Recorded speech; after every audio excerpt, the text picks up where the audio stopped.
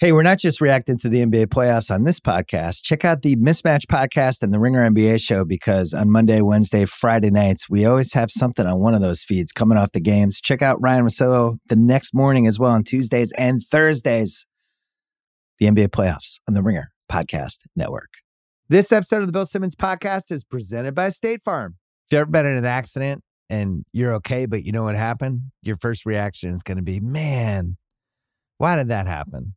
If you ever buy a new house or a new car or a new anything, there's this little rush you get when you're like, I did it. I made it happen.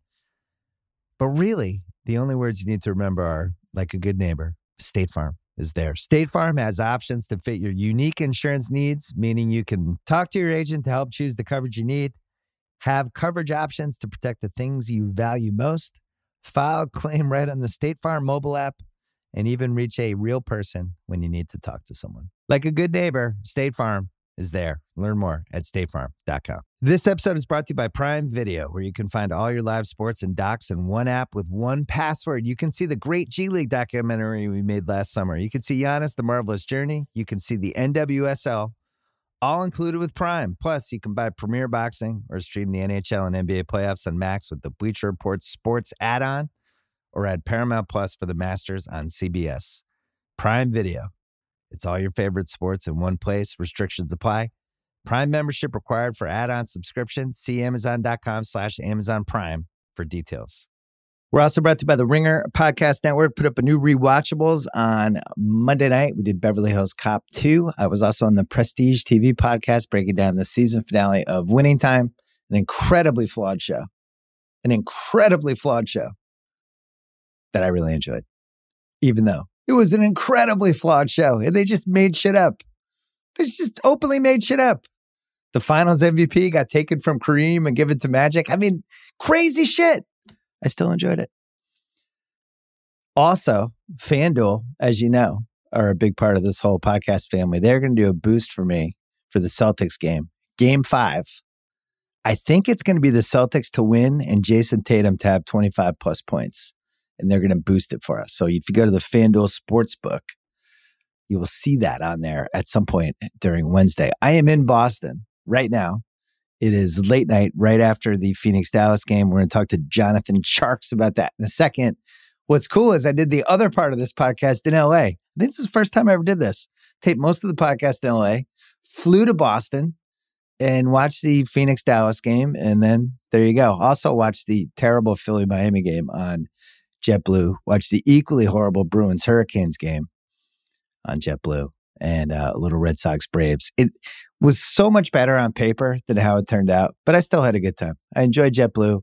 I like stacking my flights so that I'm going with games, and I'm super pumped to go to Game 5, Celts-Bucks. Talking about that with Chris Mannix much later in the podcast, what's going on in that series. And then the only other thing we have, Brian Curtis came on because Tom Brady signed a contract to announce football games on Fox for $100 bajillion. And we're going to discuss that, what his reasons were, why Fox is doing it. Is Tom Brady even going to be good at announcing football? That's all next. Coming up right now, Jonathan Tjarks. First, our good friends from Pearl Jam.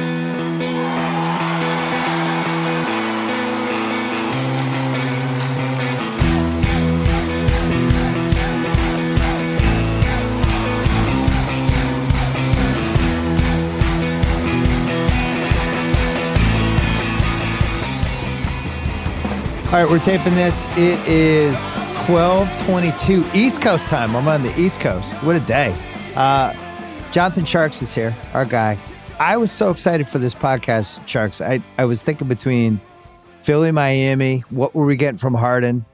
Was this the start of something? Could they flip that series? Were they going to have a moment? And then Dallas, Phoenix. Was this going to be like a Luka? Was this going to be like a LeBron against the Pistons 2007 type moment? Were they going to shoot the lights out again? Instead, both games kind of sucked. I'm really disappointed. I thought one of them was going to come through. You picked a good day to fly across the country, it seems like. Yeah, I think I really did. Turns out home court matters. That's one of our lessons. It's usually good to go with the home court teams. But with the Dallas thing, let's start there because that was a more interesting for at least a half, and then Phoenix blew it up in the third quarter. What did you see Phoenix doing? What were the adjustments, or did Dallas just stop making threes? I mean, it was a couple things. The biggest, Phoenix really said, we're going to make Luka and Brunson. I believe they finished with 3 assists total. And this was, I think Luka had 2, which is by far the fewest assists in his career in the playoffs. And it was like the rest of the Mavs guys, I mean, they need their shots created for them. Like, they can't do anything one-on-one. Phoenix really seems like bought into, we're going to make those two, the Mavs 2 ballers do everything. They made a couple good adjustments. They changed their rotation. They took out Campaign. They're much bigger on the perimeter. That was pretty big too. And then the other thing is Aiden just played a lot better. Bridges played a lot better. And that's like, we talk about home court. Those were the guys, like it was the role players really flipped the series. When Bridges and Aiden are playing well, the Mavs really have no chance. Those guys were just too good for him tonight. Yeah, Ayton was 9 for 13 in 22 minutes. Biyombo came in. He was big too. He was plus 18. Not that plus minus is everything, but he was good. Yeah, I thought Phoenix was going to try this game plan. I thought it was going to be one of those, a little like what Boston did with Giannis last night, where basically you're going to have to do everything. We want to take away at least a little bit your role guys. You can knock yourself out trying to score as much as you want, but we're not going to give away the other stuff. What's weird is Luka, he only took 23 shots, 7 times to the line. He had that aura to him in the first quarter. Yes. Where I really was like, oh my God, they're going to win the series. I've changed my mind. I think I flip-flopped on this series more than any series in 5 games in my life. Because there was a moment in the first quarter I was like, oh my God, we could have Celtics Mavs. What's going to happen to me and Tjarks? What are we going to do? How are we going to work through this? But yeah, and all of a sudden Phoenix kind of withstood it. I guess if you're looking at it from Dallas perspective, like you didn't play well. Bulk was 0 for 5. Dinwiddie, who is just kind of MIA in this whole series, he was 0 for 3. Kleber was 1 for 5. So you could just say, we didn't play, we'll write it off. We'll get him back at Dallas, and then we'll make it a 1-game winner take all. I guess would be the thing. We played really well twice. Phoenix was 65 and 17. Unlikely we were going to beat them 3 times in a row. But at least we laid the groundwork. We'll get to go back home. We'll get this right. What else would you say if you were Dallas? Yeah, I mean, I think that's the biggest. It's all, this whole series has kind of felt like the Mavs have been biking uphill. And it's like, there's a talent difference here. And their margin for error is really small. And if it starts to go south on you, it's like, you're going up this hill, you're just dying. And there's just not much. When it gets to like Phoenix at 10, Phoenix at 12, it just doesn't feel like they have any juice to get back in the series. And I think ultimately, Dallas was always going to have to win their home games and have Luka steal one. And you did see that in the first couple of minutes. Let me get one thing off my chest. It's been really, as I've been watching the series, watching the whole Mavs playoff run, I really am hating the step back 3 shot. Like the more I watch it, the less I like it. I was telling Kyle this the other day. It's a loser shot, honestly. Like the step back 3. You're bailing out the defense. You're not getting anybody else involved. Even if you make it, the ball's not moving at all. It's like, when you take that shot, it's just like, what are you even doing? Go to the rim. Like when Luka starts taking threes like that, you just know it's not going to end well. It's funny. I'm in the same boat with Tatum. Now, he made a big one in game 4 against the Bucks, but at the same time, I just always like when he's going forward. I feel like when you're going backwards, if I'm the defense, I'm happy with it. And what do you think the percentage is? Has anyone done like the full-fledged study on step back threes? What is it, like 30%? Well, Luka was like 2 for 20 on threes the last 2 games. There's no way. The way he plays, especially too, his legs are shot. It's like if taking a step back 3, it's saying, I didn't beat my man. The guy's still right in my face. So I'm literally taking a step further back. I mean, it looks great when it goes in, but it's just hard to be a consistent part of your diet when you're trying to win a championship. That's the problem, is it looks great when it goes in. I like the stuff when they were kind of hunting Chris with Luka and trying to post up Luka on him and just trying to take advantage of that. They've been trying to wear down Paul this whole series. Jason Kidd made no secret that was one of the strategies. It is interesting. He wasn't like, I don't know, super impactful tonight. He was 3 for 8, 7 points, 10 assists. But the guy from those first couple New Orleans games, that was just like, wow, is this the best he's ever played in his whole career? He seems like he's seemed a little more closer to a guy in his late to mid 30s in these last couple games. He was fine today. He wasn't bad, but he wasn't like oh my God, this is one of the 10 best players in the league. On the other hand, Booker was fantastic. Yeah, I mean, that's the guy the Mavs have no answer for either. Like when Booker starts to get going. And you're kind of like, as for the Mavs, Paul, you're not scared of it all. Booker's the guy. It's like they have no answer for Booker. And then when Bridges and Ayton get going, it's like no answers for them either. Paul's one's like, you're just happy if he's doing his thing. Like that's the better role for him now anyways. The line on this game was Suns by 7, which I thought was intriguing because the Miami line was only Miami minus 2.5. I think there was a real feeling out there that series might be flipping. And as it turned out, both of them were blowouts. It's just really hard to bet against Luka.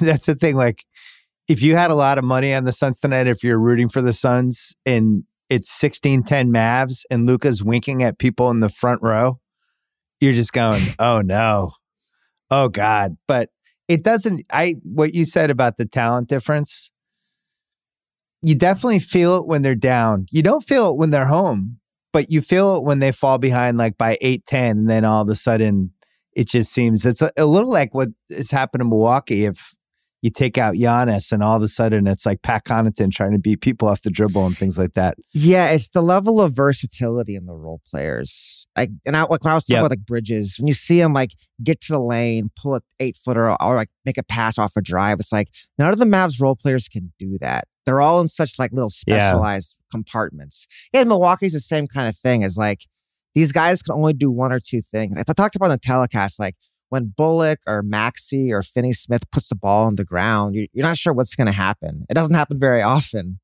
And so it's like, there's everything has to be going so well. Whereas Phoenix, Bridges especially, is a versatile player with a lot of dimensions to his game.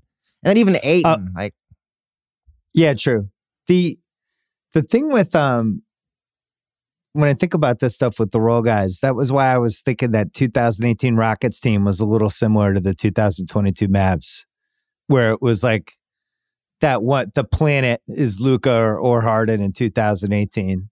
And then you have like the second kind of playmaker guy who on that Rockets team was Chris Paul, and on this team is Brunson. And then all of these guys who basically have to feed off the planets, right? And they kind of can't sustain anything. Eric Gordon could create a little bit on that Rockets team, or more than a little bit. And I think Dinwiddie was supposed to be that guy for the Mavericks. But I don't know what happened. What happened to regular season Dinwiddie? Is he just gone? Yeah, he's been tough pretty much the whole playoffs. He's really not. I mean, it obviously it is hard with how much Luka dribbles sometimes for other ball handlers, but he's just not been good. And it's funny you mentioned the Rockets, because I was thinking about that when we were talking about turning off the role players. And in these like high level series, that's often the adjustment. I remember with the Warriors, the Rockets, the Warriors like, these guys can't beat us. If we stay on our men, it's just Harden and Paul, like we're going to win that matchup. We have more stars than them. Like we're just not going to let, you don't want to let the top players get the points and the assists. If you can turn off one of the two, it's a huge advantage in a series like this for sure. Our friend Haral Bob had a thing about the possession length, that Phoenix is basically taking 19 seconds for a make. They're really like, there's a deliberateness to them, right? And a miss was 14.1 seconds. Dallas, a make was 15.8 seconds, and a miss was 11.5 seconds for them. So they're trying to play a little bit faster. And you saw it too in the Dallas games. Like when Phoenix is missing shots, the Mavs can run and get like Bullock an open three really fast early in the clock. And those are shots, the Phoenix is making shots. Dallas can't even get those shots in transition. It's harder for the role guys. So Dallas, do you have them below Milwaukee? Like if you're just talking about, we're just ranking all these teams, right? I think the Boston, Milwaukee, Phoenix, I think would be the 3. And then Golden State is kind of right there. I think Dallas, would you have them below Golden State right now?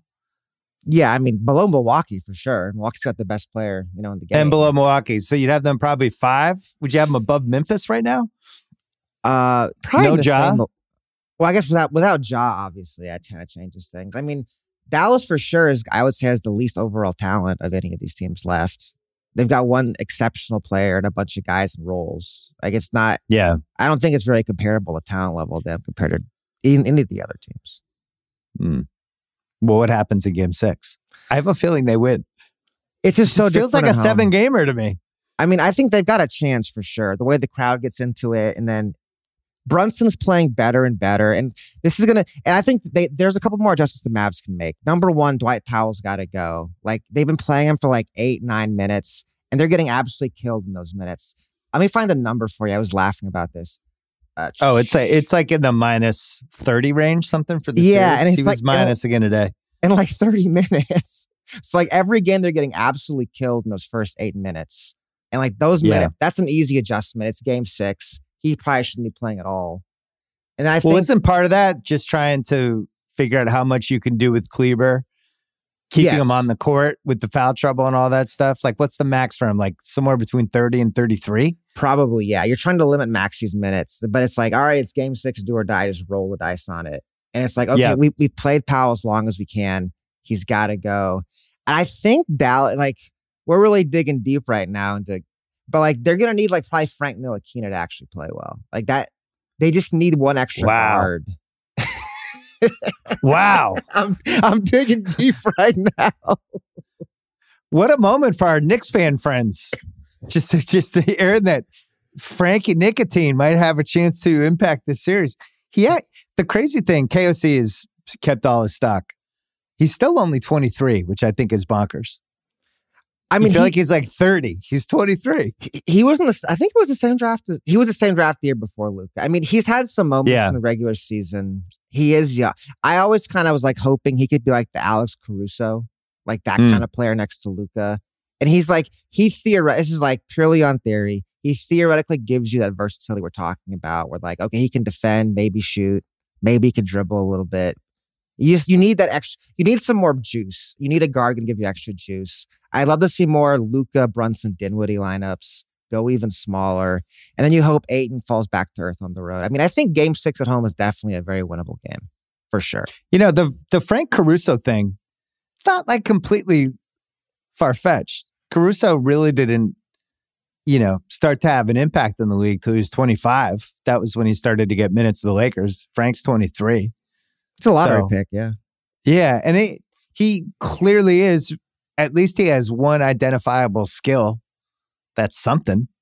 Got to work with. I think long term, I kept thinking about Porzingis tonight, having him out here in this series, how goofy that would be. Just to have, I think in general, the Boston-Milwaukee series and this Phoenix-Dallas series, there's such a high level of play-by-play strategy that I'm just not used to in a round 2. Like, you'll see it in the finals, and sometimes you'll see a conference finals.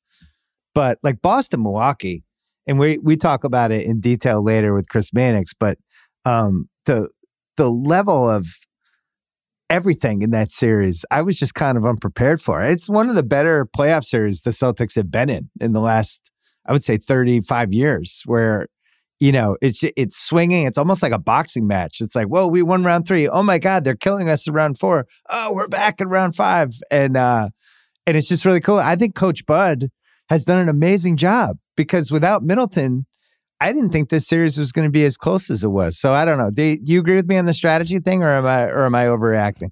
I mean, it's hard to say. I mean, all these playoff series, every possession matters. I will say, like, that's been a really fun series to watch, Bucks Celtics. It's kind of felt like in the Avengers movie. I don't know if you watched those, where Thanos is fighting like all the Avengers, and they like try to trap him. There's like 5 Avengers holding him, and Thanos is like getting his arm. And that's Giannis in the series. He's like, I'm the best player in the world. I'm the heavyweight champ.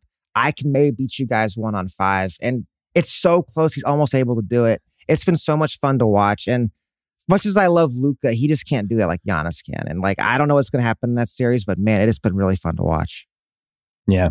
Let's take a quick break, and then we'll talk about the other series.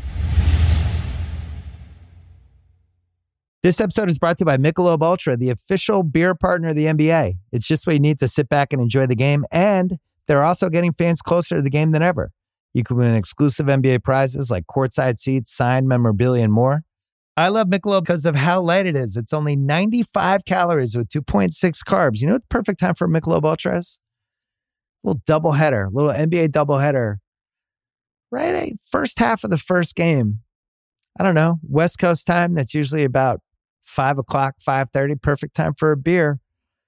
You can do it. Grab a pack to enjoy today. Learn more and enter for your chance to win at michelobultra.com/courtside, LDA 21 and up. This episode is brought to you by Taco Bell. If you're anything like me during a busy day at work, I need lunch that is just as fresh as it is delicious and easy. And the all-new Cantina chicken menu from Taco Bell is exactly that, made with high-quality ingredients like seasoned, slow-roasted chicken, pico de gallo, shredded purple cabbage, and avocado verde salsa sauce. The new Cantina chicken tacos, burrito, and quesadilla are the perfect daytime choice.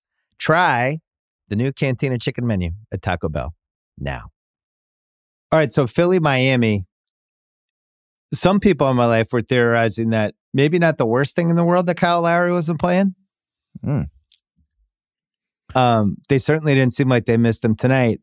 I guess healthy Kyle Lowry they missed, but if he's going to be a little compromised like he's been in this series, maybe, it's not as big of a loss as maybe it seems on paper. Oh my God, Kyle Lowry scratched for a game 5. Well, he was limping around. So I don't know, is it a giant loss? I don't know. But what did you see from their game plan today? Or was it more about the Sixers just being in a fog? I will say it is really nice to be like, oh, at the end of my bench, there's Victor Oladipo, former All-Star. Let's just put him in the rotation. It's kind of, right. We're talking about Frank Ntilikina here. They're pulling off All-Stars in the middle of their prime. I mean, I think the biggest thing for me in this series, and like the reason I've never really believed in Philly at all, is just there's just no wing defenders on the Sixers roster. Like once they lost Simmons, it's just Jimmy Butler can get whatever he wants. Like at one point, I think in the last game, Embiid was guarding Butler. It's like, that's not a good sign if that's your best option. And for me, like, I just feel like wing defense is everything in the end. That's just like a number one prerequisite. You just got to have at least probably 2 good wing defenders. And Philly, they've got 50-year-old Danny Green, Thibault, who just can't make a shot anymore, can't even play him. They're asking Tobias Harris to guard Jimmy Butler. I always just thought this is not sustainable. And I feel like that, to me, ultimately was going to get Philly in this series, which is the lack of wing defense. Yeah, you think of where they were like a year ago on paper, where they had Simmons, who's one of the most impactful wing defenders of the last 5 years. And then Thibault, who got some all-defense buzz heading into the award season this year because, when he was out there, he was really, really elite. But now his offense, and I don't know if the vaccination stuff, if that affected it at all or made Doc lose confidence in him. But now it's like he's like a shell of himself. I don't know. He's like an afterthought in the series. It's bizarre because you would think like that's the guy that would just go, hey, can you stop Jimmy Butler for us or Hero's hot tonight? Can you take him out? But they're not even like looking his way, really. Yeah, it's just tough with the way Miami plays and how much they send guys at Embiid. You have to have shooters out there, and then he can't do it. He loses, especially the young players. You see it, like he loses confidence, and not to like keep bringing up Frank or anything, but like when a young player hasn't played a lot, like you can see Frank in this Mavs series. Like it just takes you a while to get back into it, get to the flow of the game, get comfortable with yourself. If you're just being thrown out there and you don't believe in your shot in a playoff series, you're dying on the vine out there. Yeah, the TNT crew, I mean, Embiid had a really weird game today. He seemed, I thought he got hit in the face in the first half, and it really looked like he was in real pain. And after that, it didn't seem like he was ever quite the same. And then Barkley at halftime was talking about, he thought Embiid was really bummed out about the MVP thing, and that was affecting him, which is a theory that I don't think he's the only one who thinks that. I don't understand why that would have affected the Embiid thing. To me, he looked like a guy that had played 3 games in 5 nights, carried huge burden in game 3, huge burden in game 4. And, Miami's been pretty physical with them. And he seemed worn out from the first quarter to me. What did you see? I mean, I guess it's one of those things easier to talk about it, right? Something to say. Like, I think the Sixers are kind of in the same boat the Mavs are in, where it's like, you're just trying to get your home court, have your superstar steal one at one of these road games. And just didn't have it tonight. And you're right. Like, probably for the best, this game's out of hand. I was telling you, like, the Mavs should bench their guys earlier. These series have been going I believe they're on the same schedule. They've been playing every other night, all 5 games, and game 6 on Thursday. There's been no break at all in these series for these teams who are shorthanded, don't have very big benches. It's, I think, for the best for both the Mavs and the Sixers to rest their guys. Like, you always gonna need one game to steal it. Like, just kill it fast. That's what they had to do. What do you make of Miami? I don't know if we've talked about them, because I think there's a prevailing feeling, including in the room I'm sitting in right now where I'm by myself that the winner of Milwaukee Boston the winner of Milwaukee Boston is gonna be the finals team. And yet Miami will have home court advantage in the next series. Miami is healthy except for Kyle Lowry.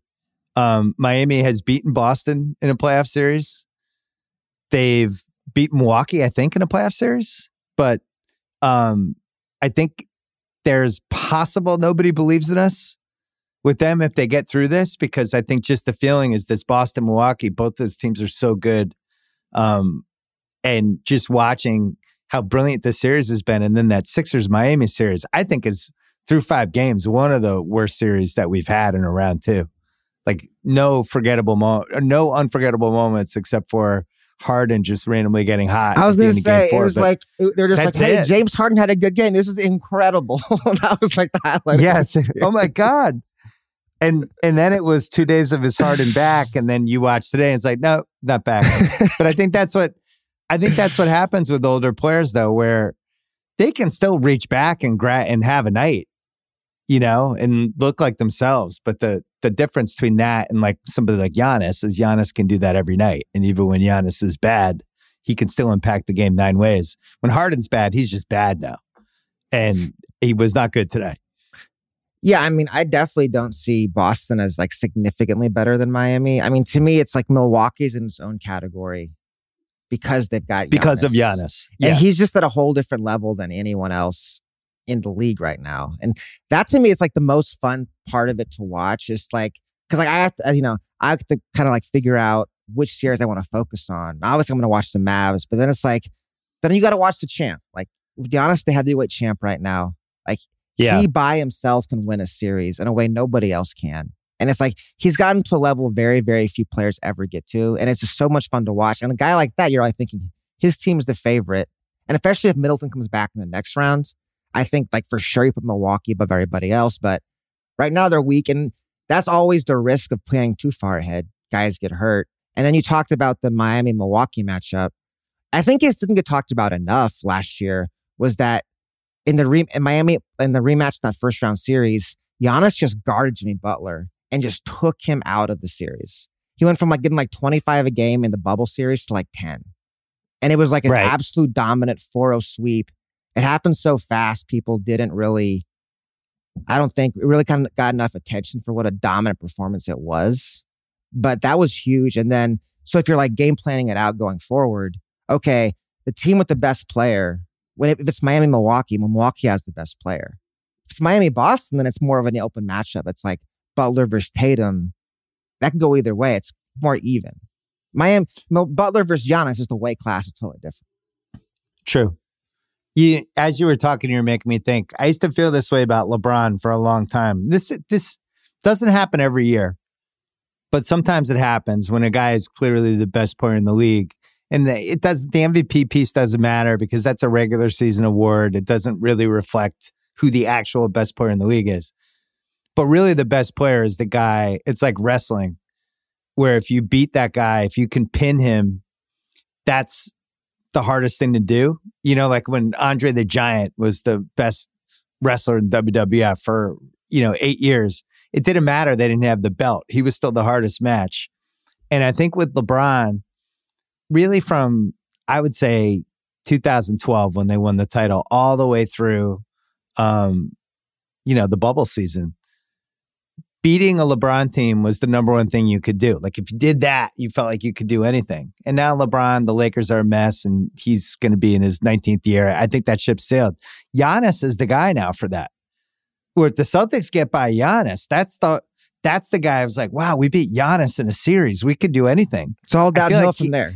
Yeah, it's like that. This is, if we can do that, anyone, bring on anyone at this point. But he's gotten to that point, and it's a really hard point to get to for an NBA star. Yeah, and I would date like the LeBron era. I would date Game 5 against the Pistons in 2007 to that Game 1 against the Warriors in 2018.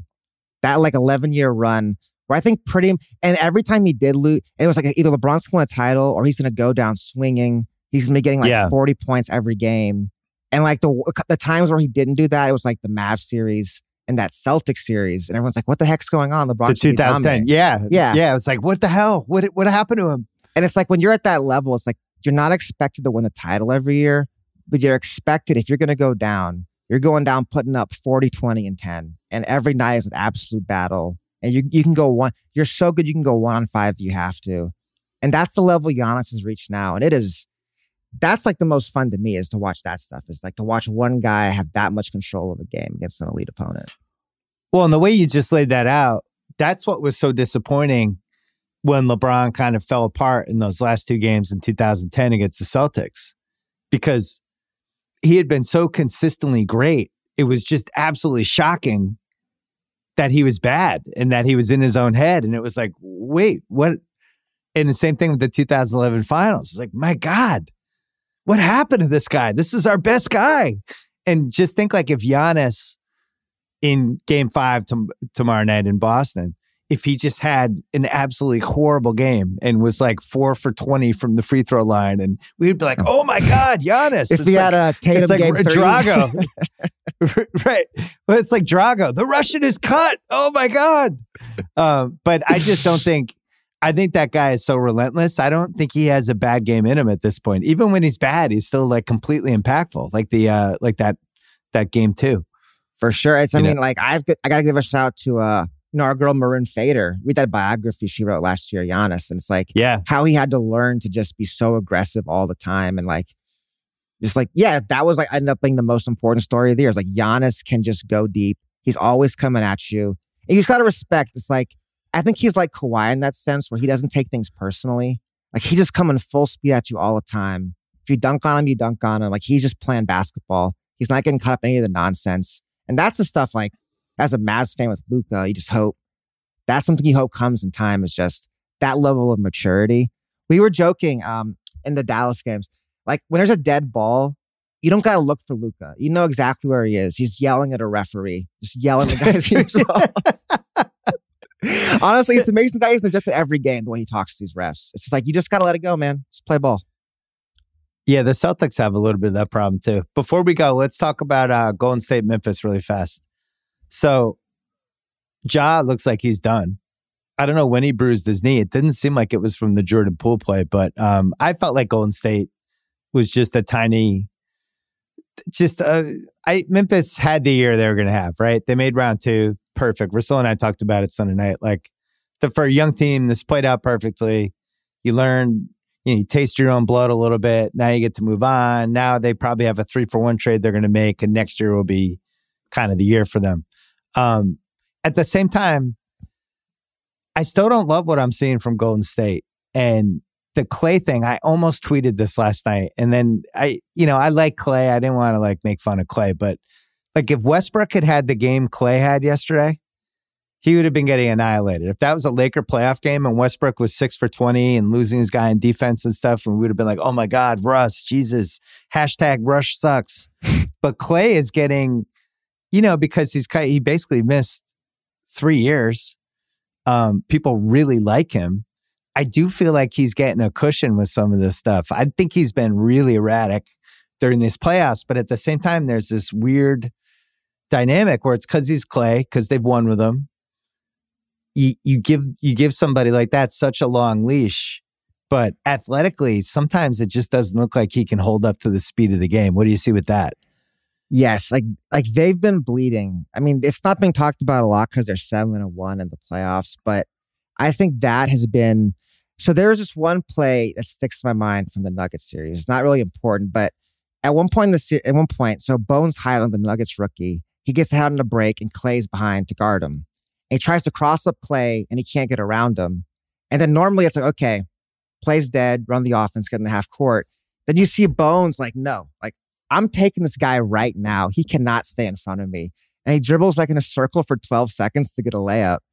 I remember just watching that thinking, that's it right there. Like, Klay's not the stopper he was. And that's a huge, when you try to like compare this version of the Warriors to the OG version, Klay being a bad defender or not being able to guard point guard changes everything. Because now they have like 2 weak defenders. Now you have Jordan Poole. You have 3 weak perimeter defenders. Now you've got nobody playing perimeter defense really at all. Like you're asking Wiggins to guard Ja in game 2. Like when Ja went off, it's Wiggins is the only one who can even do it. And I think that makes Golden State so much more vulnerable than they were in the past. Yeah, and you think like with Phoenix, they'll have Paul and Booker out there. They might even go small and put, a third guard out there to mess with them. But they're just going to be, I think, hunting Clay and Poole the entire game. Just trying to get those guys guarding Paul or Booker and try to figure out over and over again how they can exploit that. The other thing with the Warriors, Russell and I talked about this Sunday, but just Draymond doesn't shoot anymore, which I think a smart team will be able to use against them because they'll just play a million feet off him. They're going to play him to never try to go to the basket or do any of that stuff.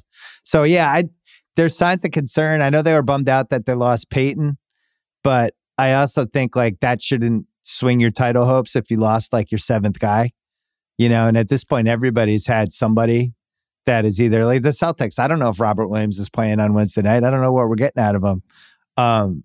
Everybody's got something at this point. The Clay thing's a much bigger issue, I think. Sometimes he'll be good. Like he might, in game 5, he might go, 10 for 14 and it'll be like, oh my God, Clay.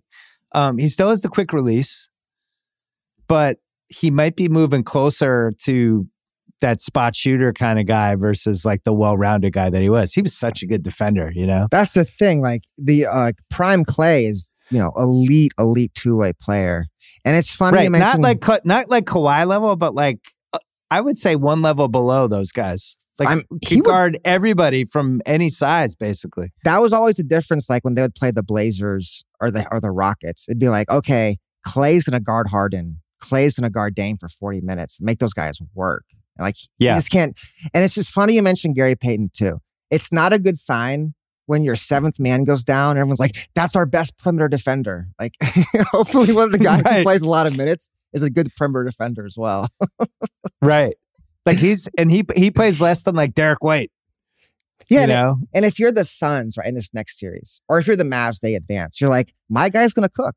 If you have Devin Booker or Luka, you look at that Warriors roster, like, I don't see a lot of stoppers in this roster. Like, my best player is going to get whatever he wants. And that's always gives you a decent enough chance right there. Well, that's going back to the Mavs. I mean, that's what's sitting there for them. If they can just win 2 here, I think Golden State's pretty beatable. Doesn't seem like they have the same home court advantage anymore either. I think the Oracle just had a different energy to it. Now, people who go say, no, it gets there. There's been moments, but like that Memphis game yesterday, that I just thought the atmosphere was dead. It wasn't like Miami level dead, but it was pretty, I don't know, pretty lackluster for what we used to get from that. I mean, crowd. I remember the We Believe felt like the Mavs were playing in an airport hangar where those games are going. It's 15th anniversary of that. Oh, was it? Yeah. Whew. I'm still mad the Warriors lost the Utah series. I think I even bet on them that series too. I was ready to ride them all the way, and then freaking Darren Williams and all those dudes. Any last predictions before we go? No, I don't. I mean, I think however the Bucks goes, everything else goes. I mean, I'm going to ride with the Bucks. I'm going to be honest till he loses. Okay. All right. Lottery's in 6 days. You ready? Let's go. It'll be fun. Who do you want? Who's your dream number one team? Ooh. Or who's your dream team to get the number 1 pick? I think from a basketball perspective, like the team I'd love to see win is Oklahoma City. If you can get Shea, Josh Giddey, and then one of these top 3 big men, you've got a legit super team. That would be awesome to watch. I mean, I think by far they're the team that if they win this lottery, it's looking like the old Oklahoma State Thunder again, all over again, possibly. I think by far they're the team that really just jumps to the top of the league really fast. That would be fun. Detroit's the other one for me, just to give Cade a running mate would be enjoyable. Like Cade and Jabari Smith, I would just enjoy. Yeah, it's like you want to get multiple stars together. Those are the most fun teams, and those are the ones that kind of jump out. Like we've got the 1 in place. Let's go. Or we got 2 and let's go. Like we got something really special happening. All right, Tjarks. Good luck with the Mavs. Good to see you as always. Say hi to the fam for us, and we'll talk to you soon. As always, that was fun. This episode is brought to you by Vrbo. It is already stressful enough to deal with airports, delayed flights, bad weather. You want your actual where you're staying experience. to be perfect, to be lights out. You don't want to have to worry about anything. When you book a vacation rental, you want to know exactly what you're paying ahead of time. The stress of getting hit with unexpected cleaning fees after your stay, that can immediately cancel out all the great time you just spent unwinding. Thankfully, when you book with Vrbo, you can see the total price upfront. There are no unpleasant surprises, and the savings do not stop there, my friends. When you book with Vrbo, you earn 2% cash back toward your next vacation through the One Key Rewards program, letting your money do the work for you while you've got your feet up. So while other vacation rentals can feel like a roll of the dice, relax, knowing you booked a Vrbo. Book your next private vacation rental in the Vrbo app. This episode is brought to you by Lincoln and the all-new 2024 Nautilus Hybrid, featuring a customizable 48-inch panoramic display, available Revel audio system, and available perfect position front seats with active motion massage. Oh my God. The world isn't wide enough. Visit Lincoln.com to learn more. Some models, trims, and features may not be available or may be subject to change. Check with your local retailer for current information. Lincoln and Nautilus are trademarks of Ford or its affiliates. All right, Chris Mannix is here. You can read him on Sports Illustrated. You can hear him on DAZN, where we'll talk about the big fight that happened last week and big upset. But we're going to talk Celtics to start out here. We're taping this. It is in the morning on Tuesday. So if anything crazy happens, forgive us. But huge Celtics win last night. I think the single best win of the Tatum Brown era, unless you're going to give me the Kelly Olynyk game against the Wizards, but that's at home. You're going against a pretty forgettable Wizards team. This Bucks team, I know they're missing Middleton. I know they were feeling it in the fourth quarter, but just the level that Giannis is going to, the Celtics strategy almost in game 4 seemed to be, let's just let Giannis hopefully tire himself out. It was like rope-a-dope with Ollie and Foreman. What if he takes 35 shots and also has to guard everyone defensively? Maybe he'll get tired. And he actually did. So that was one thing. And then we had this incredible Al Horford game. 12 hours later, what jumps out to you? It's still Horford. And I just kind of marvel that he's able to do this, for this team when, anyone could have had Al Horford last summer. Like, right. The Thunder were giving him away. But the only offers Oklahoma City received, though, outside of Boston's, were offers that asked them to include a first-round pick attached to him. So the Celtics, we know they wanted to get off Kemba's contract, but to get him for, really just a mid-first-round pick is remarkable. And I look, at times early in the season, he didn't look like he had this in him, but in the second half and against the Nets in the first round and these last couple of games, like, they're toast without Al Horford. Like, they lose this series. And like, as I watch him and I think about the series moving forward, like, I don't know if I wouldn't start Al Horford at center in game 5. Like, I would. Rob Williams, even if he's healthy, I think Al Horford is a tougher matchup for Milwaukee at the 5 spot than Robert Williams is at this point. So it's just Al. Like, how, we can get into the layers of it, but like how he was able to summon what he's been able to summon the last 2 games. Yeah, he was great in game 3, but game 4, 16 points, makes all 6 of his shots in the fourth quarter, makes a couple of threes, played really good defense on Giannis throughout the game. He was the savior for them, no question. Well, and then you had that awesome moment where Giannis stares him down and Horford does the nod. And this Celtics team over the years, I wouldn't call them the toughest team. I think there was a sense around the league and even with the fan base, like this team would get knocked down, get knocked around. Jay Crowder getting elbowed in the head with J.R. Smith, all that stuff. LeBron bulldozing through everybody in Game 7, 2018. And even Miami 2020. And there was just a sense of just Tice getting called for charges. Tice ending up holding his face, even though he was the one that committed a foul. And there was a toughness switch that flipped. This team in general, I know it comes from Udoka. He put some chest hair on Derek White, it looked like, between game 2 and game 3. We'll talk about that. But then Horford as the old wily vet, Smart getting a little bit older, Tatum and Brown, a lot tougher than I think maybe they were when they came into the league. There's a mental toughness to this team now. But yeah, the Horford piece of it, he had a really good first month. All of a sudden, his 3-point shot stopped going in. And you think, well, that's why, this is why maybe they won't even bring him back next year. They could buy him out for $14 million. It's either way, it was like, at least we got off the Kemba contract.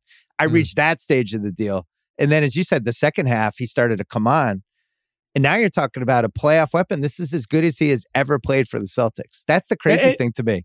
Isn't he? Like, you talk about the stages of Al Horford. Like, yeah. Are we now in the stage where it's almost like Chris Paul in Oklahoma City, where it once became like this crappy contract you couldn't believe you had to take on, to now it's like, all right, let's guarantee him $26.5 million next year. Keep him around. Like, why wouldn't we? Why wouldn't we bring this guy back no question. into the mix? Like, you look at him and like, you know, his, like, people were saying like, you know, the dunk on Giannis was like vintage Al Horford.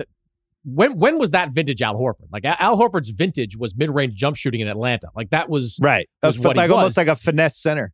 Yeah, and I think like the player we've seen for most of this season can play 2 or 3 more years. Like, he's going to age really well as long as he's not forced to play power forward all the time like he was opposite of Joel Embiid in Philadelphia. I think Al, I would pay him next year. I would guarantee that contract. I wouldn't try to get out of it. Are you kidding me? That's a no-brainer to me. Well, and also the vet stuff that he brings to the locker room, which is the 2 things we always talked about this team. They need more vets. They need a point guard. Yeah. Marcus has filled the point guard role, and Horford has obviously filled the vet role. I was talking to a friend of mine last night. It's 2007 draft, right? KD's been in the league 15 years, so is Horford. But you think of some of the other people in that draft. Greg Oden has been in the league for 10 years. Joakim Noah retired, 4 years ago, 3 years ago? Conley looked completely washed in that Utah-Dallas series. Jeff Green's been on 100 teams. The 2000 draft was a million years ago.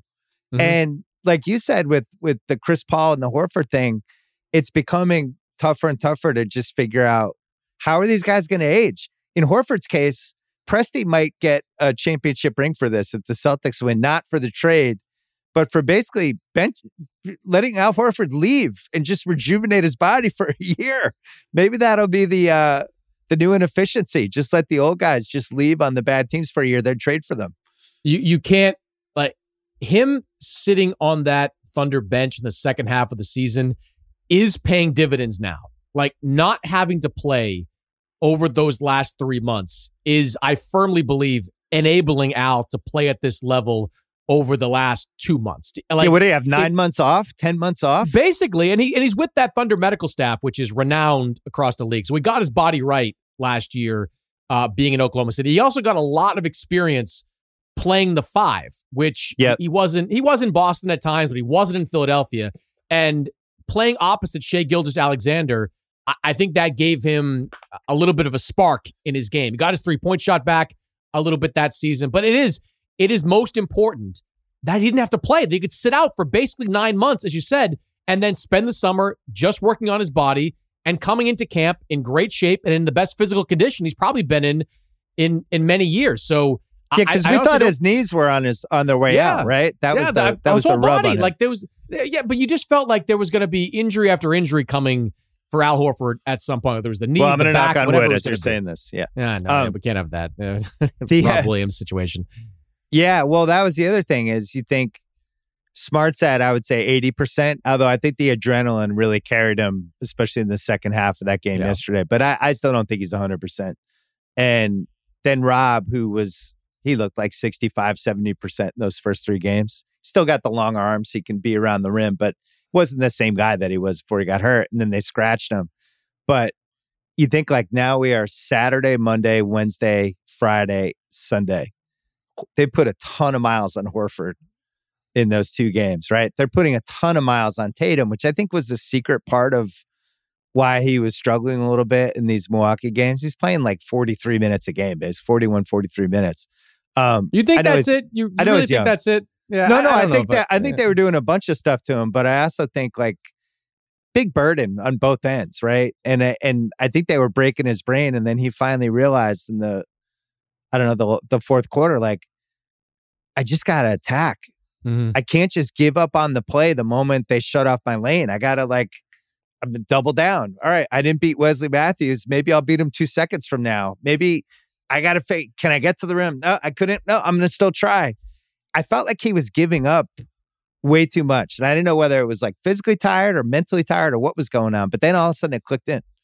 I think he was going too fast for most of that game. I mean, he kept looking. He'd make the catch and he'd look and he'd stare at Drew Holiday or Wesley Matthews, 2 good defenders. Then the Bucks always show that backline defender, whether it's Brook Lopez or Giannis, hanging out there. And I think Tatum just started to go too quickly, and that affected him the first three quarters. I really thought he slowed down in that fourth quarter and just went into straight attack mode, sizing up whoever was in front of him and going to the rim. He made some acrobatic shots. I mean, like the shots he was making there were not easy. The one shot was lucky, but yeah, when that went in, I was like, oh, the Celtics were winning. Yeah, there were two that were really lucky. He had one, driving into the paint, side of the glass, whatever it was. Like he had a lot of lucky shots, or a couple lucky shots in that game. But I give him credit for kind of sticking with it and not getting, so down. That's kind of what makes me a little optimistic about the Celtics going into Game 5, because in this series, we have not had a complete Tatum game. Like Game 2,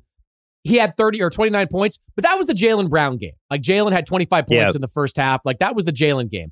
This game, it was the Al Horford game with Tatum chipping in 12 in the fourth quarter. Like Game 5 at home, doesn't this feel like the Jason Tatum game? Like it has to be. Like this is the game he puts it all together and has like 40 in a game like this. Like this to me is his opportunity to put his stamp on this series, because he has not had a complete game yet. Yeah, he hasn't had the great two-way game where it just felt like he was in control the whole time. But I would say that's been the whole playoffs. He's had good halves. He's had good stretches.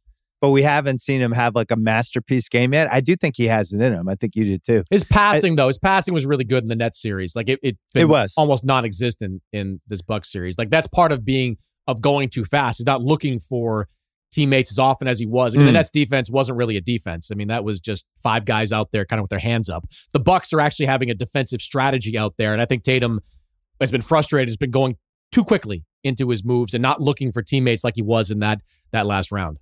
Yeah, I was looking at free throw attempts and assists with him. The dream game for him is always like 10 for 18, 8 assists, 11 free throw attempts, something like that. That's where you always want him to be when the assists and the free throw attempts are non-existent, like they were in the first half yesterday. Not great.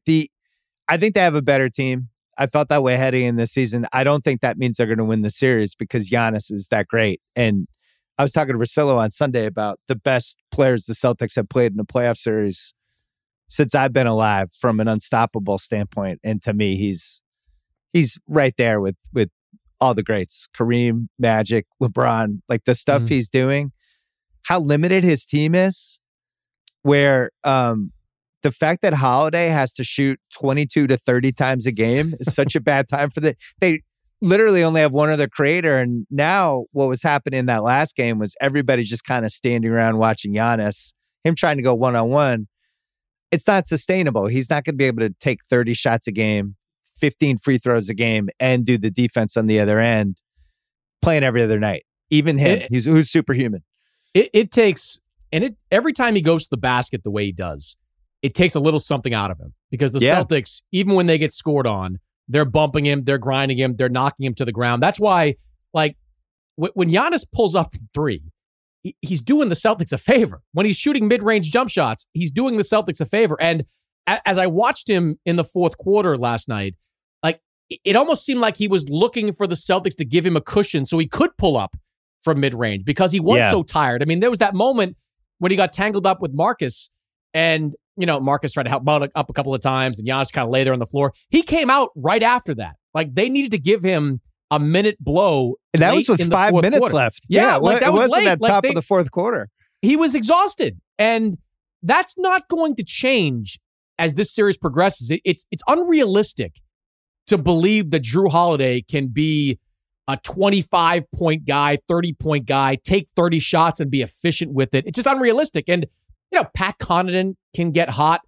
I guess Bobby Portis can put up some points. But they can't create their own shots. No, they can't. They can't. It's just everybody standing around. And like, I feel like that's been part of the Celtics strategy all series, like to make sure you're as physical with Giannis as humanly possible, because even if it doesn't pay off in games 1 and game 2, there's a toll he pays in every one of these games. And I think you saw kind of the totality of that pay off for them in the fourth quarter last night.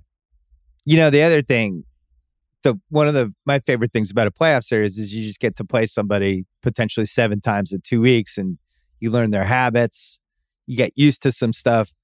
Holiday is a really hard guy to defend offensively because he's got that herky-jerky spin move game. But then when you see it 4 times in 8 days, suddenly not as hard. I felt like yesterday was the first time they were kind of anticipating, they were waiting on him to finish the herky-jerky stuff and then like jumping at the ball when he was releasing it and stuff like that. If I'm Milwaukee, the key to this series for me is I can't have Giannis and Holiday initiating everything.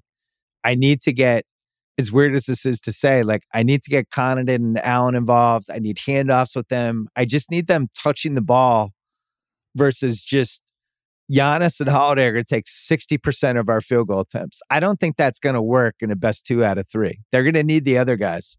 Now, Connaughton's great in Boston. He's from Massachusetts. Every time he's there, he always ends up being good. Portis, they had to stagger the minutes because that big line was getting killed. Grayson Allen, I guess, would be the X factor. I still don't know, the Lopez piece. I don't feel like they can play Giannis, Lopez, Portis together. They don't have that like one heat check guy, which is what's interesting about the Ibaka trade. Ibaka's not even playing. DiVincenzo, who I wasn't a huge fan of, but they need somebody like that who could come in and just get 12 points in 5 minutes out of nowhere. And that's one of the things they don't have. And that's the Middleton. That goes back to the Middleton thing, where I heard JJ on First Take today was talking about the Giannis Middleton. They had multiple versions of that high screen, and that was their go-to play at the end of games. Now the go-to play is just Giannis kind of going 1-on-3. So they have to fix that. But how do they fix it? What would you do? I mean, they to go back to like, I agree. DiVincenzo would have been useful here. They had to do that deal though because they had no idea what was going to happen with him. I mean, coming off back surgery, you had to have another big in the mix if you were going to make a run. Ibaka theoretically, because of his experience, could have been that guy. I don't know. Like, they don't want to take the ball out of Giannis's hands. Like, he's just too good with it. So I don't know what the adjustment is going to be for them offensively. I don't know what. Well, maybe it's what card can he play? Like, what card can Mike Budenholzer play? Maybe it's the first half. First half, maybe less Giannis because he had like 18 field goals attempts in the first half yesterday. Yeah, maybe it's kind of waiting, and then you drop the Giannis hammer as we get to the last 15 minutes of the game. You can get down by like they've been able to build leads in that third quarter. True. And stay in game. Like, you start playing that game and trying to be more deferential. And, if Grayson Allen's not making shots, if Connaughton's not making shots, like, you can get down 10, 15 points in Boston, and you're probably not coming back from that. Like, no matter how great Giannis is. It's kind of like game 2 where, I thought the Bucks played really well in the second half of game 2, but Boston just played better because they're at home and everybody got it going in that game. That's a risk. I mean, they're just, like, there's a lot of things I think Mike Budenholzer can do defensively to try to shift things around. I think Mike's had a really good series. Me too. I think what Mike did in having Connaughton and Grayson Allen set screens for Giannis has really opened him up. I mean, the Celtics have made a living off being a switch everything type of team. You really can't do that against Milwaukee because every time Giannis sees Jaylen Brown, he's going straight to the rim after. That was a great adjustment by Budenholzer the last couple of games, and the Celtics haven't really matched that. But like, they don't have the horses. Like, they don't have the guys offensively to take the pressure off Giannis like you need to be, and he's going to get tired late in these games. Well, they still have the best player in this series, which is why I'm not passing out the cigars yet. And he's, in person has just hit this level that's pretty rare. You're talking 12, 13 guys in the history of the league that can just casually put up a 35, 18, and 7, against a team that's as good as the Celtics. The Celtics have the better balance. The biggest kind of sneaky subplot of those last 2 games, that was Derek White, who I thought was unplayable in those first 2 games offensively. Defensively, he's always going to be, at least somewhat valuable depending on where his confidence is. But offensively, unplayable. And he came out game 3 and you could see it immediately. He was way more physical. He was carrying himself differently. What do we think Ime's speech was between game 2 and game 3? Do we have any idea? No, I was talking to somebody about that within the team, and one thing this person said was like, we weren't unhappy with kind of his shot selection the first couple of games or necessarily the way he was playing. He just wasn't playing as physical as everybody else. This is the most physical series of the postseason by a country mile. Like, there are bodies out there landing every single possession. It's like Greco-Roman wrestling out there in this series. And Derek White wasn't doing that. Like, he wasn't playing to the level of physicality that Milwaukee and his teammates were playing to. The last couple of games, internally, they believed he was. Like, that's the big difference. I believe he was. He just ratcheted up a notch. Now, he was bouncing off dudes. There was one time when somebody was on him and he threw his elbow out at the guy. It was stuff that he was not doing in the Brooklyn series. No, and he's a legit 6'3". Like, he's a big guy. He should be able to do a lot of the same things with Marcus Smart that you do with Marcus Smart with Derek White. He just wasn't there the first couple of games. And look, the Nets series wasn't that physical from Brooklyn, so maybe that took a bit to adjust to, but after those first couple of games, he's also never been in a series like this. No, like when was he doing this with San Antonio? That three-guard lineup the Celtics had. Pritchard stayed in. He overstayed his welcome by about a minute, but that was an interesting wrinkle. And then they settled on Smart, White, Jalen Tatum, and Horford, which is what did Pritchard finish, by the way? Like, I looked at my stat sheet in Milwaukee, and like he's like plus 19 at one point. Yeah, this is why plus minus is stupid. Monster minus 19. He missed that three in the corner, and then Connaughton immediately answered with the three, and it was a 6-point swing, and it was like, oh my God, please don't let that be a moment. The Celtics, though, if White's going to be who he was the last two games, they become really hard to beat, even however much they get out of Williams, just because that now they can go big and small depending on the matchup. And if they want to play lineups off the court, they have the ability, where the Bucks are basically stuck with two different versions of six guys, right? 5 of these 6 guys, we can go a little bigger, or we can go smaller, but that's it. We don't really have enough. Now, the Celts are favored by, I think, almost 6 game 5. Ooh, that's a lot. It's a lot. And I think Giannis will be as incredible. There was some Horford stuff last night that made me a little nervous, when everybody talking about don't stare at Al Horford like that. But I do feel like Giannis probably hears some of that stuff. He's like, really? Like, you realize that I'm like a generational physical specimen, right? You're going to be bragging about it. So I don't know. I'm interested to see how that plays out, but the crowd's going to be amazing. I was there for the 81 Celtics Sixers series. I went to all of those home games. That's the legendary Celtics series from a physicality standpoint. Game 5, Game 6, Game 7, just bodies everywhere, every play. The last 5 minutes of Game 7, if you watch on YouTube, there's 4 guys on the floor. Last night was reminding me of that a little bit, where there was just sequences. It was like rollerball. There was just guys strewn on the floor sideways, guys lying on each other. And I think this Game 5 will be even more physical. Yeah, and maybe I'm in the minority, but I had no problem with the way the referees officiated the game. The Celtics fans and the Celtics themselves get way too wrapped up with referees to their detriment. Like Tatum complains a lot. Grant Williams was whining the entire game, and that took him out of it. And look, he had a couple of ticky-tack calls. He was bad. Yeah. In the third quarter, he probably could have, one of those calls probably could have gone his way. But look, the referees, unless you are clobbering somebody, they're letting stuff go in this series. And I love that. Both these teams have big physical players, and they're being allowed to play big and physical. So, yeah, I mean, whoever is able to win the physicality battle is probably going to win. I was on. This is why you don't watch games while on Twitter. Celtic fans are complaining about the referees in the third quarter when they're getting clobbered at that point in points in the paint. They're getting clobbered at the free throw line. They're just rebounding, they were getting beat up. So, the Celtics in the fourth quarter, the referees didn't change. They just matched the physicality and played stronger, played more physical than Milwaukee. And that's something I think they have to, for 48 minutes, they've got to be able to beat Milwaukee at the physical battle. Well, and you knew Giannis. He's the hardest guy in the league to officiate right now. Yeah. I don't know. It's very reminiscent of Shaq. It's like, what do you do? Play to play. He's so strong, and anytime he can get any sort of contact, the other guy's going to lose. And it's just, what do you do with it? Do the Celtics win the title if they win this series? I think they get to the finals. I don't know. Golden State, Phoenix, even Dallas, I guess, if they come out of that series. I'm less sure about that.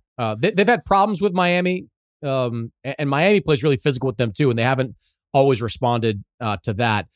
But Philly, they've kind of figured out, I think, a little bit, especially with Rob Williams, if he's healthy in that series. I would favor Boston over, considerably over Miami or Philadelphia. Not that it's easy, but I would favor them over both those teams.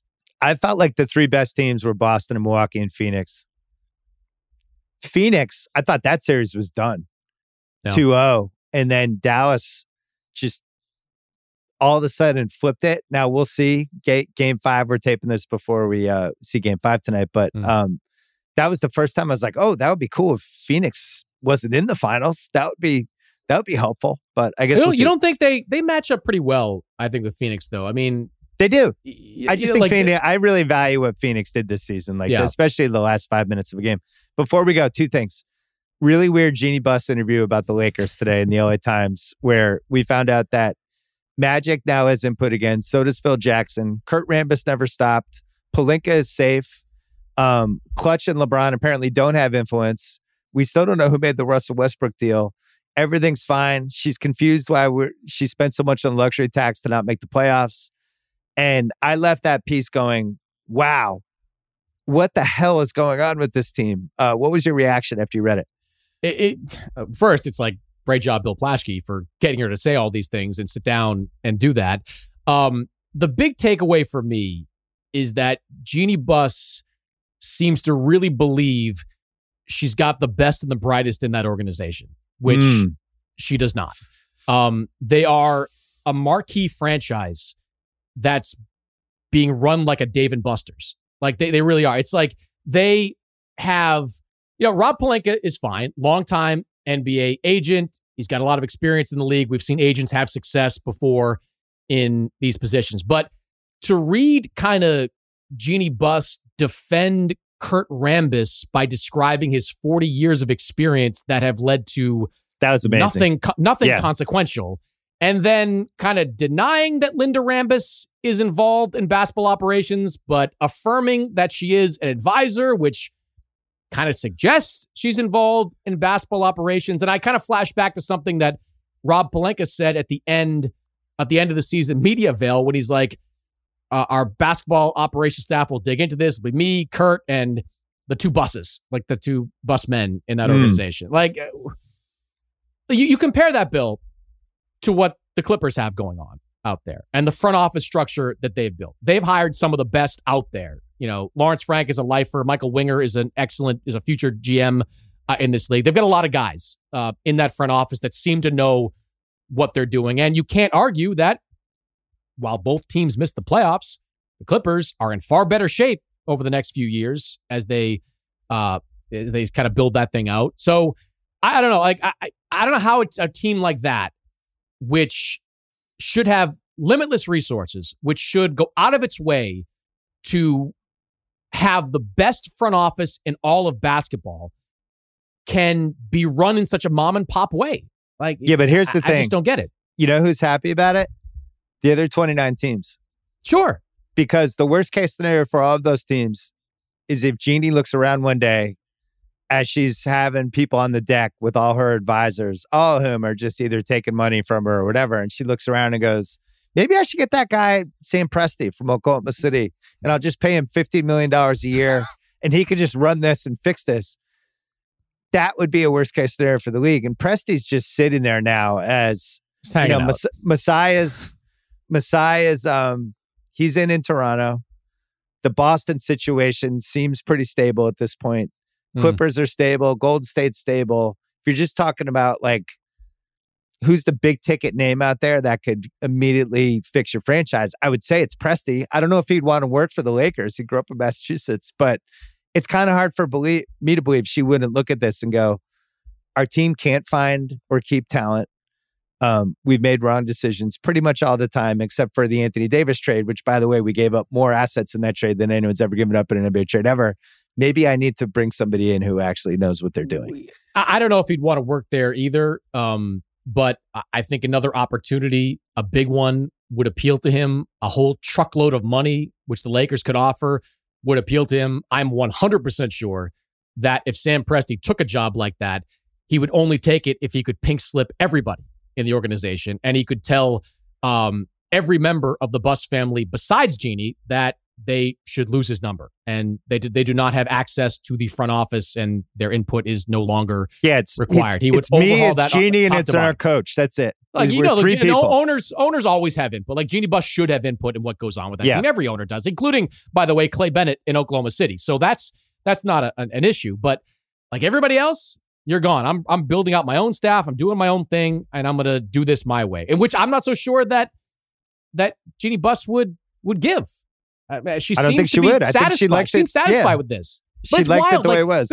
Bill, we are in the media. We're all idiots sometimes. We have hot takes that go nowhere. I thought Marcus Smart was going to be a shitty point guard. I was dead wrong about that. And he makes me eat that every time I hear or talk to him or talk to somebody that knows him. But everybody that knew anything about basketball knew the Westbrook trade was dumb. They knew it wasn't going to work out. And yet the Lakers do it and they act like it's okay. We'll just pivot from that. We'll figure out the new coach coming in. We'll figure out how to make it work with Russell Westbrook. It's just, again, great interview by Bill Plaschke. I just didn't agree with anything that Jeannie Buss was saying.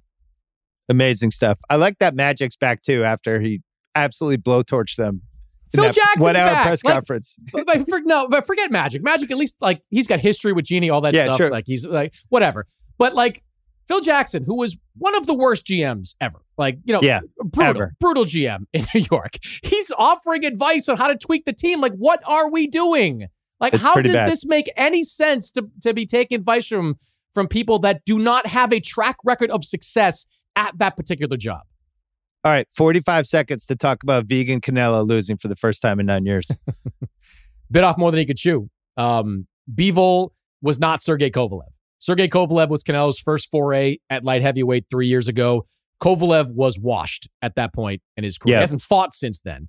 Bivol is 31, prime of his career, great jab, real light heavyweight power, had been a light heavyweight his entire professional career. And I can tell you from being around him all week, was not flummoxed or flustered by the moment one bit. He had the same expression on his face on Wednesday. Thanks for telling me for gambling. Yeah, thanks for giving me the tip. I couldn't have bet, but I wouldn't have bet against Canelo either. You just can't. Until he loses, you just can't. You figure this plan A, B, C, whatever he's going to do.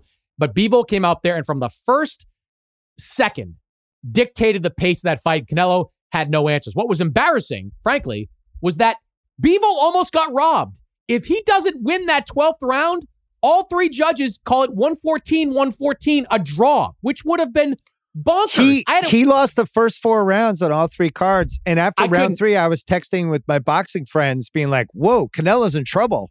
Yes. And he won all the rounds, apparently. I think I was one of them. You were texting there. Yeah. It's like, what's happening?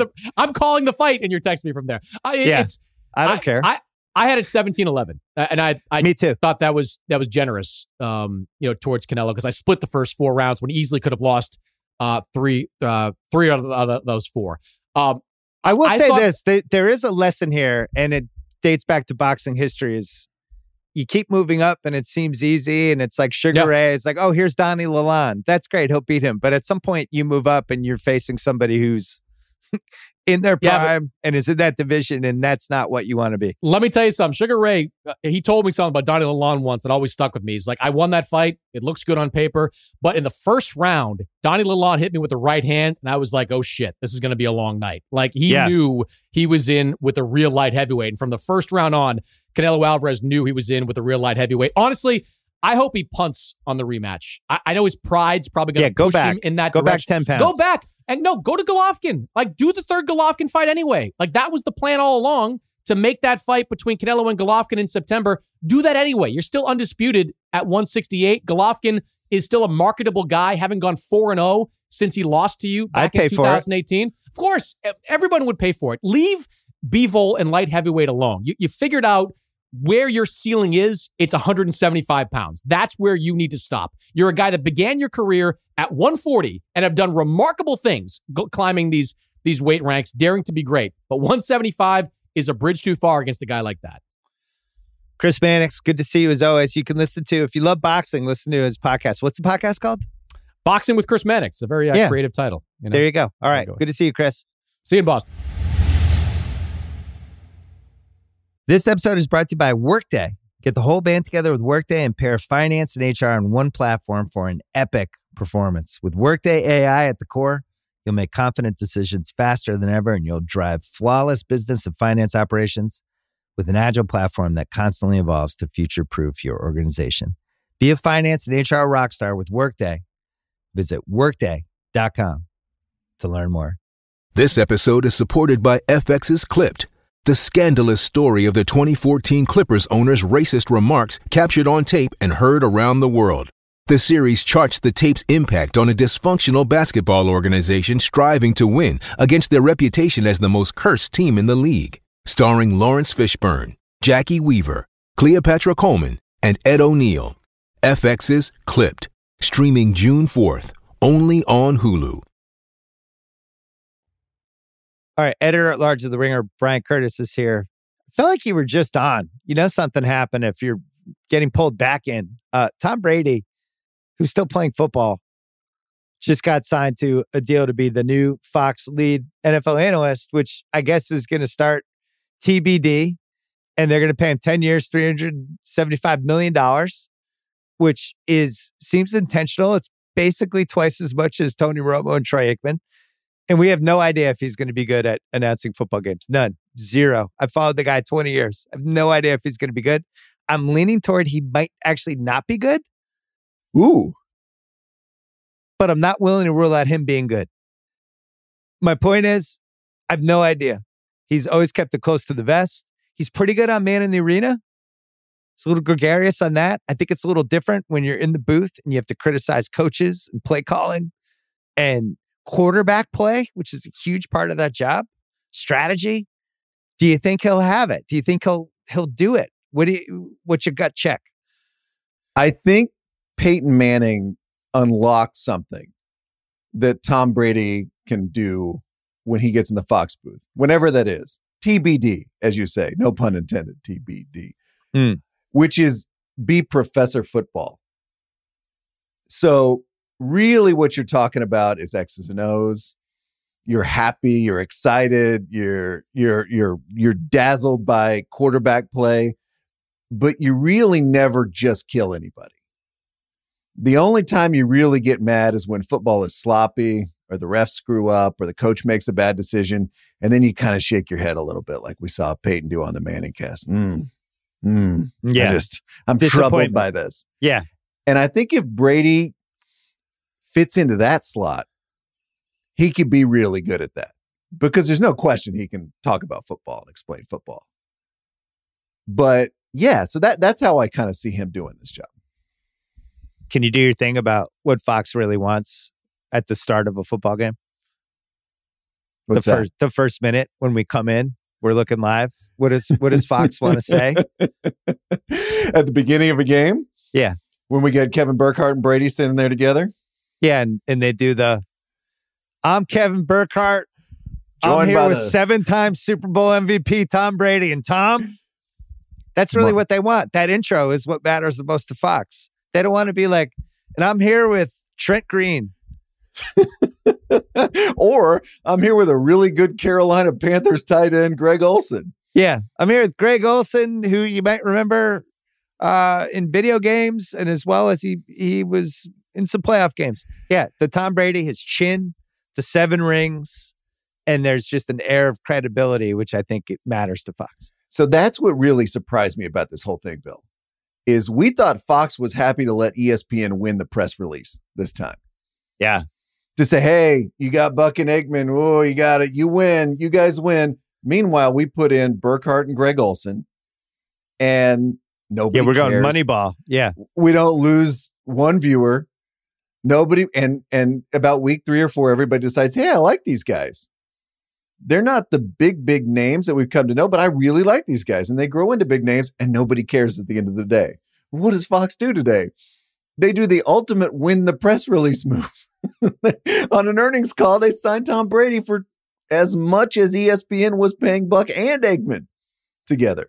Right. So combined, Brady and Burkhardt now make more than Buck and Aikman. They just could have brought back Buck and Aikman. So what seemed to be their strategy was actually not their strategy at all. It was the opposite one. That's what really shocked me. I think it's one of the most confusing media moments in recent sports media history. I don't understand any piece of it, including the part that he might play 2 more years. What if Olsen and Burkhardt are really good together?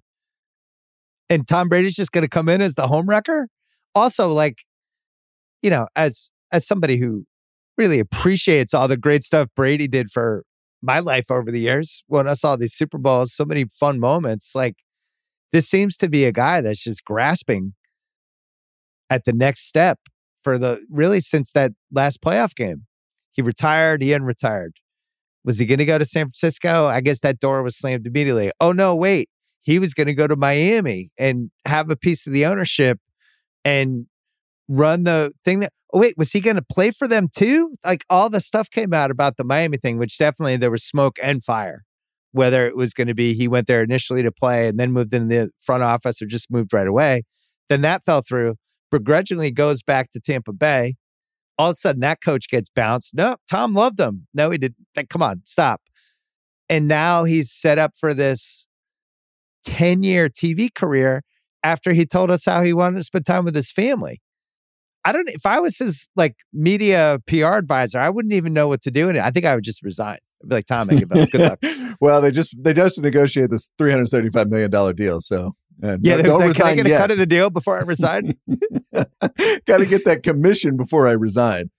He's all over the place. What major athlete has been more all over the place after they retired than this? And he hasn't even retired yet. Mm-hmm. Yeah, and I think what I expected him to do was the Manning thing, where you're involved in media in some way, but it's something you own. And it's not something where you're required to show up at an NFL stadium every Sunday, every week, on through the playoffs and off to the Super Bowl. Right. I'm sure it's private jets every game, right? He's in and out same day. So that's on top of the $37.5 billion a year. And by the way, the quiet thing now, the quiet perk, I think, for these big announcers is I arrive on Sunday. Right. I don't get there on case, and I'm not memorizing any of the jerseys. I don't get there Saturday and do the nice team dinner with the producers and all the production guys. No. I'm coming in Sunday. I announce the game, and Sunday after the game, private jet, I'm home. Right.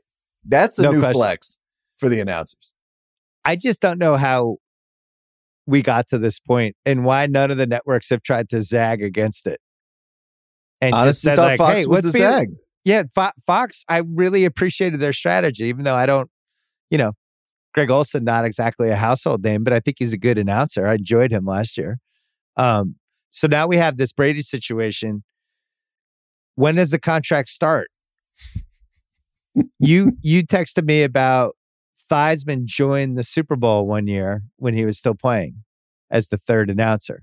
Who was the announcer crew that year? It was Frank Gifford, Don Meredith, Joe Theismann. Incredible. Rick Barry had some moments in the mid-70s when he would get knocked out for the playoffs and then he would join CBS and be an announcer. We've seen this sometimes. What if Brady loses in round 2? Does he join the Super Bowl? Doesn't Fox have the Super Bowl this year? Or they have it next year? Or? They have it this year. Right. February 12th. So is that a piece of this? And does that mean then the contract kicks in right away? Ooh, so we're paying $37.5 million to announce the Super Bowl? To have Tom Brady at maybe the NFC title game in the Super Bowl. I wonder if that was part of this. I mean, there's 100% chance that when Brady has a bye week this week, he's going to be sitting between Terry Bradshaw and Howie Long on a Fox set somewhere. And I'd say there's 100% chance he's going to be part of the Super Bowl broadcast if he's not playing in it, and also part of the NFC Championship game broadcast if he's not playing in it. So maybe it started this year. And maybe they get some special Fox access to Tom Brady during the course of this season. That's unusual. And then is this like a salary cap violation? I don't understand that part either. Seems like a lot. It seems like a lot of money for 2 appearances. Like, could Brady potentially say, I'm getting $37.5 million from Fox this year. Hey, Tampa Bay, knock my salary down to $1 million and let's use that money for one more guy. I don't know. This is great conspiracy Bill moment here. The date I'd point you to is the 2025 Super Bowl. So Fox has 2 of the next 3. Yeah. So 2025. So let's say Brady plays for the Bucks this year. He plays for a mystery team next year, Dolphins, 49ers, whoever he wants to play for. Yeah. Then he goes into the booth in fall 2024 with a Super Bowl at the end of that season. That feels like a pretty decent timeline for him. Well, he has that religionist sports company that he's involved with that Gotham Chopra does. So that he's making content on that end, but then he's also a work for hire guy on Fox. I'm just confused by all of it. And then the other piece is this guy retired, now he unretired, and is this his last year? We don't know. He reminds me a little of Magic after Magic retired the first time. When Magic had that 5-year run, when he just seemed like he couldn't figure out what he wanted to do, right? And he coached for a little while. He did the Magic show. He did announcing. He came back and ended up playing in 1996. And it was just a guy who didn't want to give up the limelight and was still such a famous person that all of it made sense individually. But when you look back, it looks a little weird. And then ultimately, like, I think he reinvented himself as a businessman, and not that he wasn't even doing that. That was always when he was a player and after, but I think he realized eventually this is where I'm going to win in business. And then he threw himself into that. Brady seems like a guy who's really struggling to try to figure out what he wants to do next. Well, you and I have talked about this before. The mega star tier of athlete, we don't always see them become an announcer. And sometimes we say, wouldn't it be fun if they did become an announcer? Right. Like Kobe was a pretty good example of this, I think. He got in a little bit, did the Muse Cage stuff and the ESPN Plus Yeah, stuff. it had to be on his terms. He didn't want to be part of like a production. It had to be created by Kobe Bryant, basically. But he could have absolutely done it. He would have been amazing. When Jalen and I had that hour with him, it was amazing. I mean, he was so smart and he was so quick. He had a good sense of humor. He would go on TNT every once in a while. He was really good at that too. Mm-hmm. So Jordan, I don't know. I think he would have been too arrogant. Yeah. Though that might have worked for him. You know, it's Charles Barkley's enjoying his 20th year on TNT right now. It's true. But we're going to get to see it with Brady. I mean, part of you's got to be excited for this. Tom Brady on television. And look, maybe it's a train wreck. Maybe it's Joe Montana. I kind of doubt it's that bad. It won't be Joe Montana. It'll be more Drew Brees. It'll be completely forgettable. Where I just spent 3 hours with you announcing a football game and I can't remember a single moment you had. That would be my fear with Brady. We're just like very careful,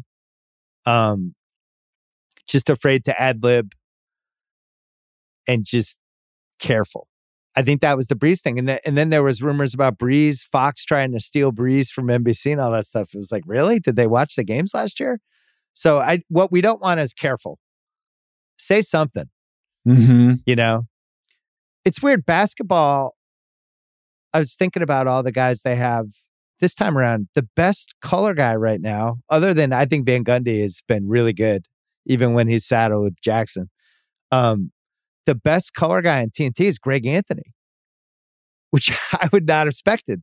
One of the reasons I like him is he's like a straight shooter. He calls it like it is and he breaks it down. And if somebody's not doing something right, he'll say it.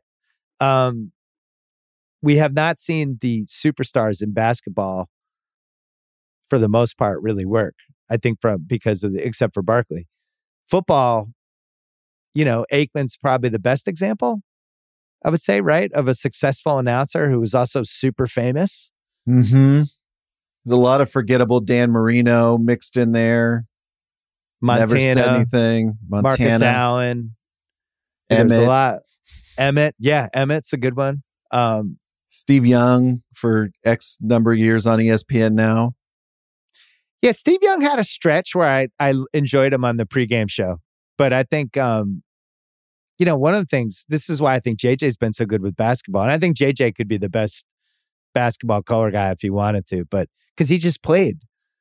Like I heard him on First Take today talking about what it's like to play Milwaukee because he had opinions because he literally just played them. So it's like, here's what they do. And I think once you lose that, you know, once you're out of the league for too long and you don't have that kind of insight, that's when it becomes tougher. That would be a huge advantage for Brady going against some of these teams where it's like, oh yeah, we played the Chargers last year. Here's one of the things they love to do. They'll pull the safety up, but they'll bait. And then all of a sudden he's going back and you got to like, you know, and that's the stuff as a fan that I love, right? Yes. And that was Romo, especially when he started, you know, when he was fresh off the field. But now it's been 5-6 years.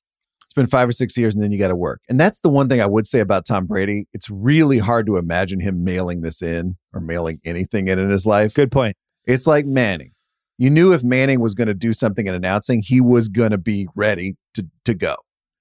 He was going to have studied up. He was going to come up with ideas. And I think Brady will be the same way. He will be ready to announce. Whether he'll be great or merely good or less than good, he's not going to go in there and just blow it off. I think it's 60-40. He's too careful. 40% chance he's really good. And there's no way to know. That would be my take. I liked what you said earlier. I think the Manning-Brady rivalry is back. Manning gets some love last year for the second screen thing, maybe a little too much love. And then Brady's like, watch this. And just comes over the top. Now he's making twice as much money to announce as all the other quarterbacks and is in a more high-profile spot than Manning. Manning was on ESPN too. And I wonder if Manning's looking at this going, wait a second, would you have paid me $38 million a year? Because I would have liked that. My theory is that Manning unlocked a lot of stuff for athletes because they watch each other. Part of it's jealousy, but part of it's also just, hey, Peyton Manning is doing this. So that means it's okay. That gives license to a certain tier of athlete to want to do this, to want to get in the media business. To me, what's interesting about the Brady deal will be, what is Brady going to own out of all of this?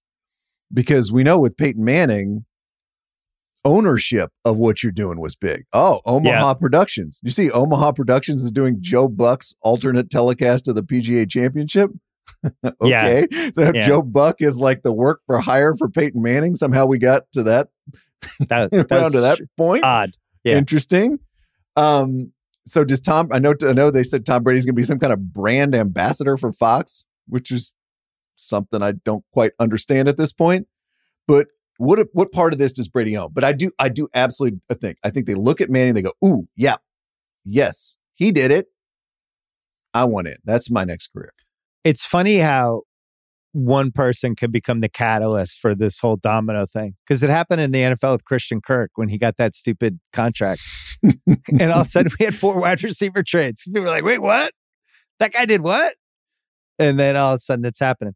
All right, before we go, the Dallas mayor wants a second NFL team. I just need your take on this. I can't imagine a worse idea ever in the history of mankind than Dallas having a second football team. If you think it's bad for the Clippers with the Lakers as the second citizen, or what happened with the Brooklyn Nets with the Knicks, and the Knicks aren't even good and they're still a second citizen. Clippers have been here since 1984 and the Lakers thing is always going to be insurmountable.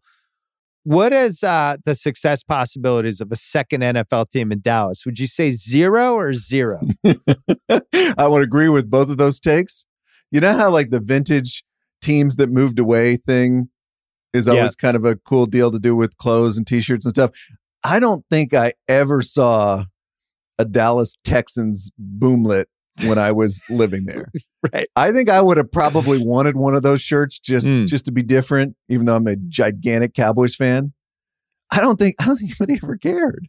No. It's like, wait, the Chiefs used to be in Dallas? What?